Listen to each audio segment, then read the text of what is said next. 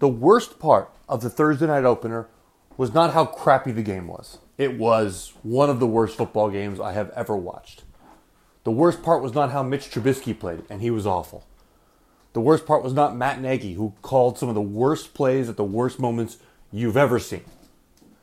The worst part for the Chicago Bears was that they didn't get the win. Because I've said this to you many, many times. There is no correlation between how you play in early September and how you play in January. One has nothing to do with the other.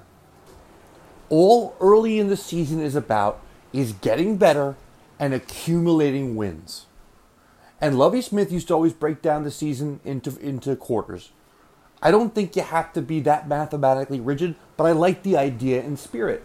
And I think you clump up games. And for the Bears, their first clump is a 5-game stretch that started Thursday night with Green Bay. They then go to Denver, to Washington, home Minnesota, London for the Raiders. When this team gets on that flight at Heathrow, coming back to O'Hare, they will know, they will have set their table for the 2019 season. Yes, you want to see the defense stay healthy, because if they're healthy, they're going to be dominant. Yes, you want to see the offense get better each week. They need to get these points into the mid-20s like the rest of the league. They can't play offense like this.